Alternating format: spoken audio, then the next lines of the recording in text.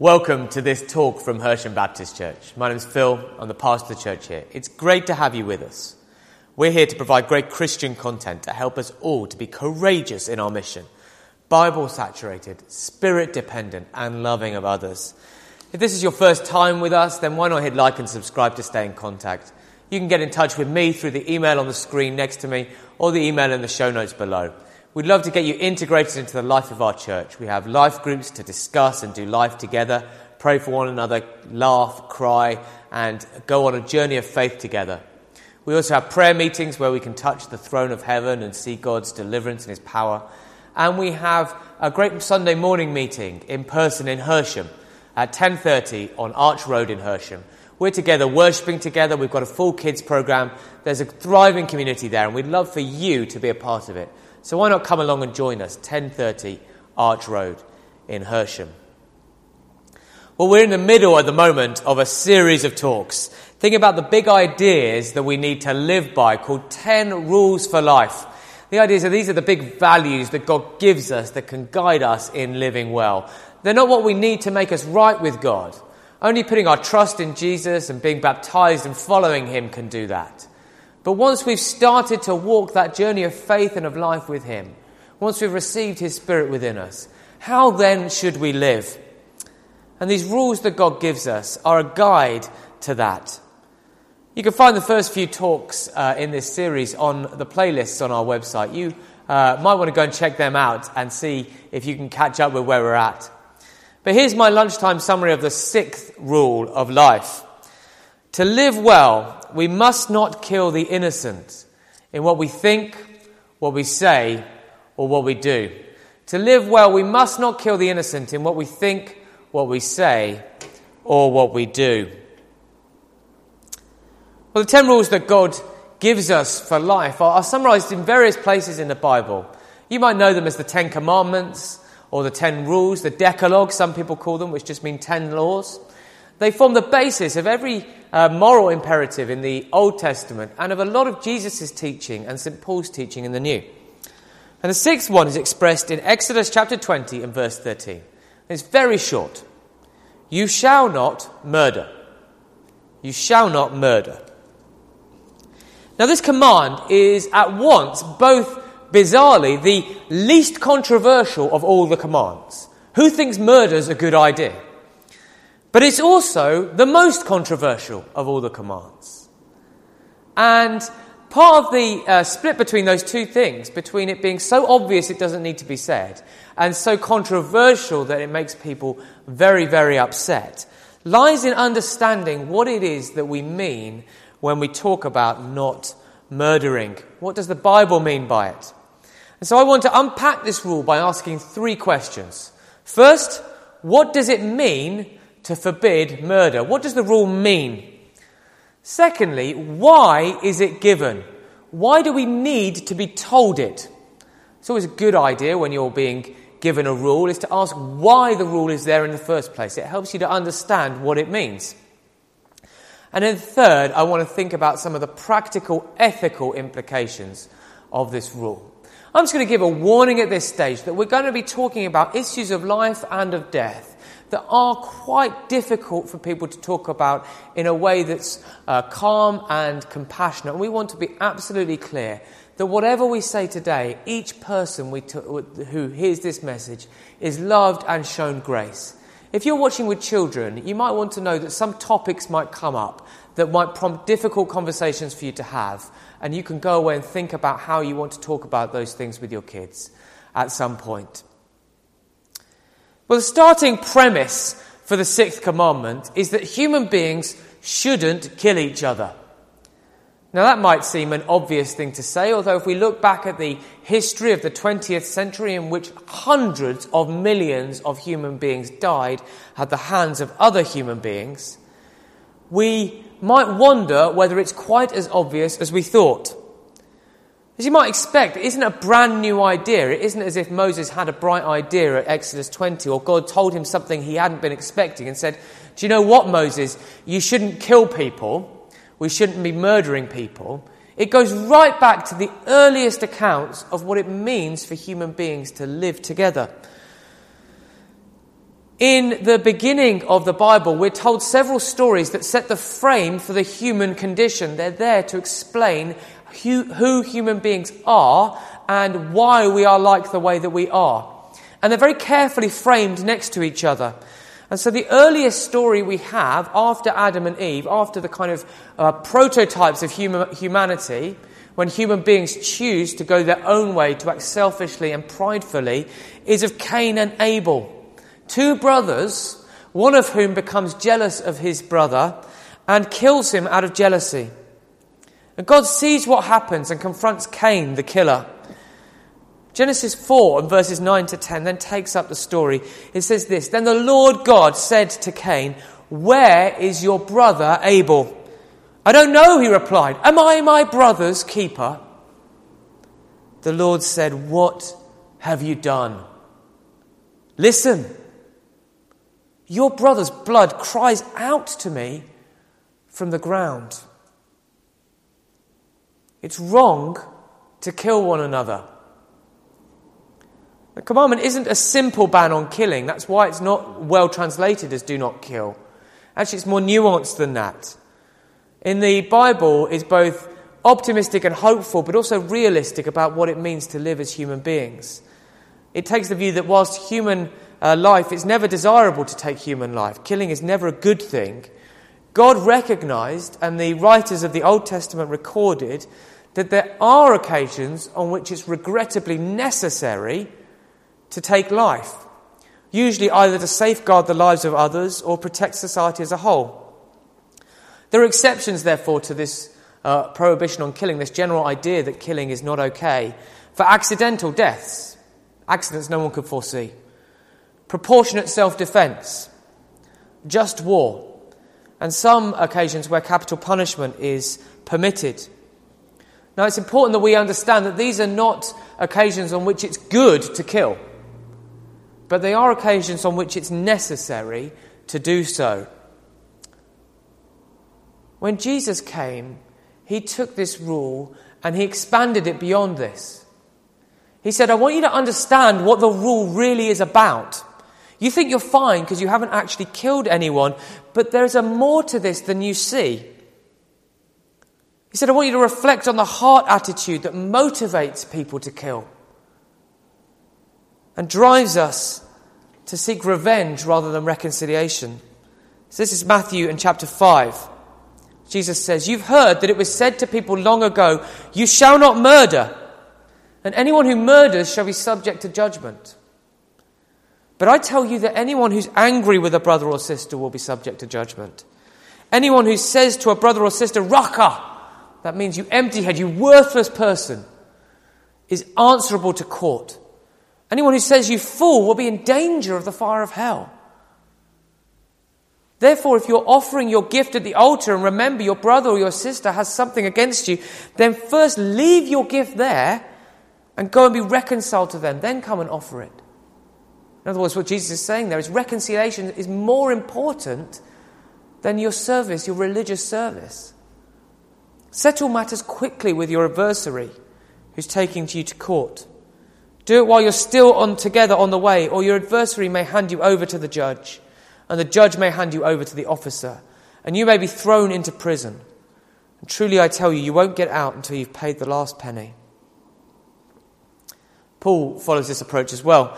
He expands on what Jesus' teaching means for Christians living in community in a world that was oppressive and unjust. He said this, "Do not repay anyone evil for evil. Be careful to do what's right in the sight of everyone.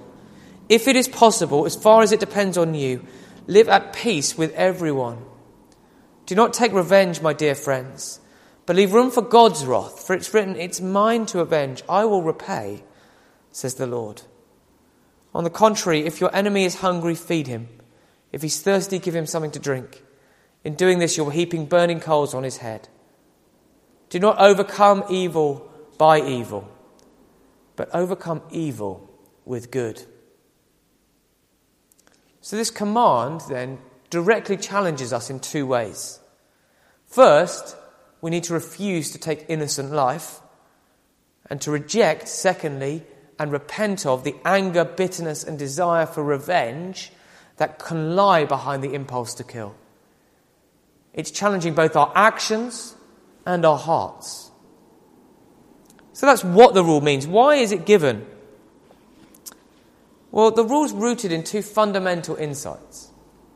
The first is that life is given by God and that only God has the right to take it. Life is given by God and only God has the right to take it. So, for example, this occurs throughout the Bible in myriad ways. I'll just pick two readings that illustrate something of this principle. Now, this is John chapter 1. It says of Jesus, through him all things were made. Without him nothing was made that was made. In other words, all of creation is from him. It's his. In him was life. And that life was the light of all mankind. Life comes from God. The light shines in the darkness, and the darkness has not overcome it. Similarly, in 1 Corinthians 8 and verse 6, Paul explains that there is but one God, the Father, from whom all things came, and for whom we live. Our lives are not our own. And there is but one Lord, Jesus Christ, through whom all things came, and through whom we live. Life is given by God, and it is not ours to take. Now, this is a bit different from the idea of a human right to life. Human rights come from Christian theology and philosophy. They're at times a very useful tool legally. But we need to be clear that in Christian thought and in the Bible's view, there is no such thing as a right to life. I have no right to be alive. I didn't give myself life. I was given it. Life is a gift, not a right. Nor do I have the right to take anyone else's life. All human life is God's. It's given by him, and he alone has the right to take it, or to authorize its taking. So that's the first insight. The first insight that's underneath this rule is that all human life is God's. The second is that the impulse to kill is often, not always, but often, a symptom of soul sickness and sin. It comes from bitterness, from anger, from pride.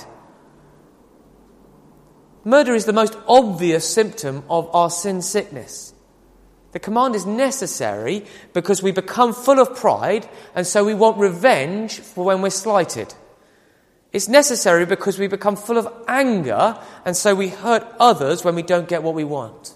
It's necessary because we become full of selfish ambition, and so we use and manipulate and sacrifice others to gain advantage for ourselves. Ultimately, as Jesus says, it comes whenever we see other people as somehow less than us. That's what the word racha is getting at. Literally seeing someone as less than me, less than human, literally. Worthless. Whenever we think like that, we begin to commit murder in our hearts. That's how the great genocides of history have all started. They're only Jews, not human beings, and so they can be killed. They're only blacks and not human beings, and so they can be enslaved and killed.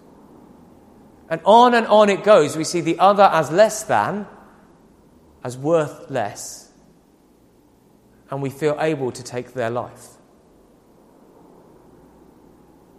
Practically then, what does this mean? Beyond obviously not murdering our enemies. First, and probably most relevant to most of us, it should prompt us to examine our hearts for any trace of anger, of envy, or of hatred. The Heidelberg Catechism, which was drawn up by the Reformers to teach the Christian faith to young people, puts it very well. We are not to belittle, hate, insult, or kill our neighbour, not by our thoughts, our words, our looks or gestures, and certainly not by actual deeds. And we are not to be party to this in others. Rather, we're to put away all desire for revenge. By forbidding murder, God teaches us that he hates the root of murder. Envy, hatred, anger, vindictiveness. In God's sight, all such are disguised forms of murder.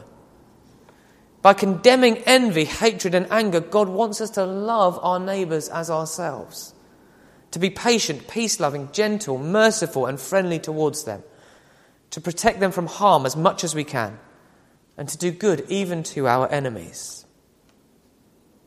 How's your heart doing?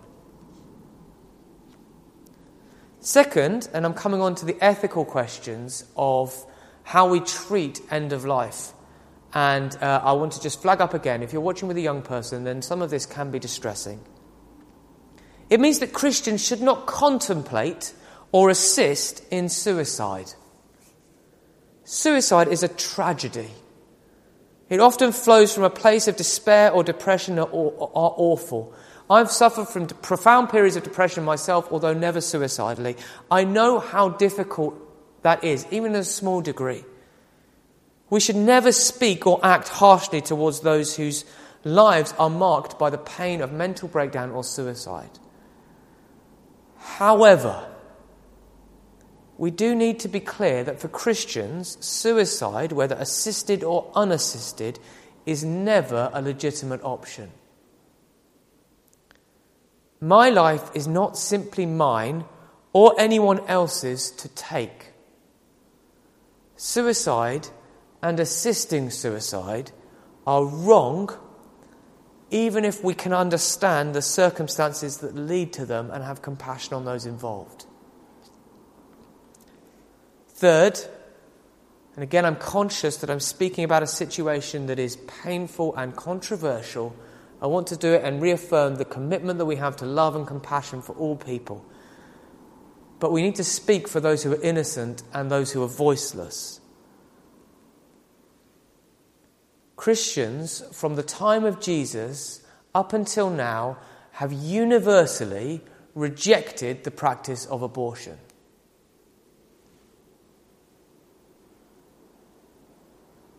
We should be compassionate to anyone who is affected by this. No one is beyond the love of Christ, his kindness or his healing. Yet we do need to be very clear that abortion is wrong. It is the taking of a life that belongs to God. Moreover, there's no basis in Scripture, Christian tradition, or as most scientists would say, in biology for distinguishing the development of a fetus over time. It's continuous. There aren't stages. In the words of the poet in the Old Testament, "For you, God, created my inmost being. You knit me together in my mother's womb. I praise you because I'm fearfully and wonderfully made. Your works are wonderful. I know that full well. My frame was not hidden from you when I was made in the secret place, when I was woven together in the depths of the earth. Your eyes saw my unformed body. All the days ordained for me were written in your book before one of them came to be." There may be room for debate about whether abortion can be a necessary evil if a mother's physical life is under threat. I say that by analogy to self-defense. I'm not wanting to short-circuit those conversations. They are legitimate. But any discussion from a Christian perspective must begin both with compassion, kindness, but a radical and uncompromising commitment to the protection of innocent life. Finally, the command has a consequence for the way our society is organised and governed. In particular, while the church has long recognised, in continuity with the Old Testament scriptures, that there may be at times when it's necessary for nations to go to war, they should do so hesitantly, and only where there's no reasonable alternative. Moreover, every war should aim for a just and swift peace. I want to finish by offering a note of comfort for those whose lives have fallen short of these ideals, and to challenge us as a community about how we can help each other to live them out. For those who are carrying guilt or shame or pain, you need to hear that there is no one and nothing that cannot be forgiven and healed in Jesus Christ. There is no one and nothing that cannot stop you being accepted and joining his family. if you've suffered with the pain of anger, of bitterness, of revenge and malice, then there is forgiveness and healing in Jesus. Bring them to him and ask him to make you whole. If you have taken innocent life, even in circumstances you bitterly regret, then there is forgiveness and healing in Jesus. Bring it to him and ask him to make you whole. For us as a community of Christians, there is a challenge here as well. We're not called to be those who stand in condemnation on the world around us, but those who embody a better, a more compassionate, and a more holistic way of life. We should be a community of peace, of reconciliation, of acceptance and love. We should be a people who do not simply sweep differences under the carpet and allow hurts to go unresolved, nor should we be those who pursue revenge and factionalism. Rather, we should do the hard, the painful, and the rewarding work of peacemaking. We should be a community committed to supporting and promoting life in the way that we care for one another, in providing a home for those who have fallen short of the lives they want to live, in helping one another to parent our children, in showing compassion to those at the ends of their lives, in caring for the disabled and in telling them that their lives are worth something, an infinite amount, enough for the Son of God to give himself for them. We should advocate for the vulnerable. We should resist injustice, racism, and structural oppression. We should accept and we should comfort the broken. To live well, we must not kill the innocent in our words, in our thoughts, or in our actions. Stay tuned, we have communion coming up.